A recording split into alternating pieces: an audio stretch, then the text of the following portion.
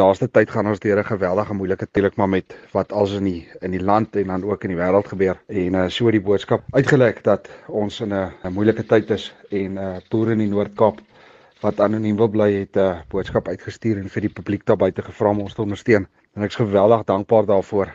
Ja, die boodskap is so omdat ons die boere so mooi help, wil hulle ons nou graag help en ek is dankbaar. Indien daar enige iemand daar buite is wat sal wil help, sal ek dit baie waardeer. Al ons besonderhede is op ons Facebookblad, Boere Droogtehulp SA MPC.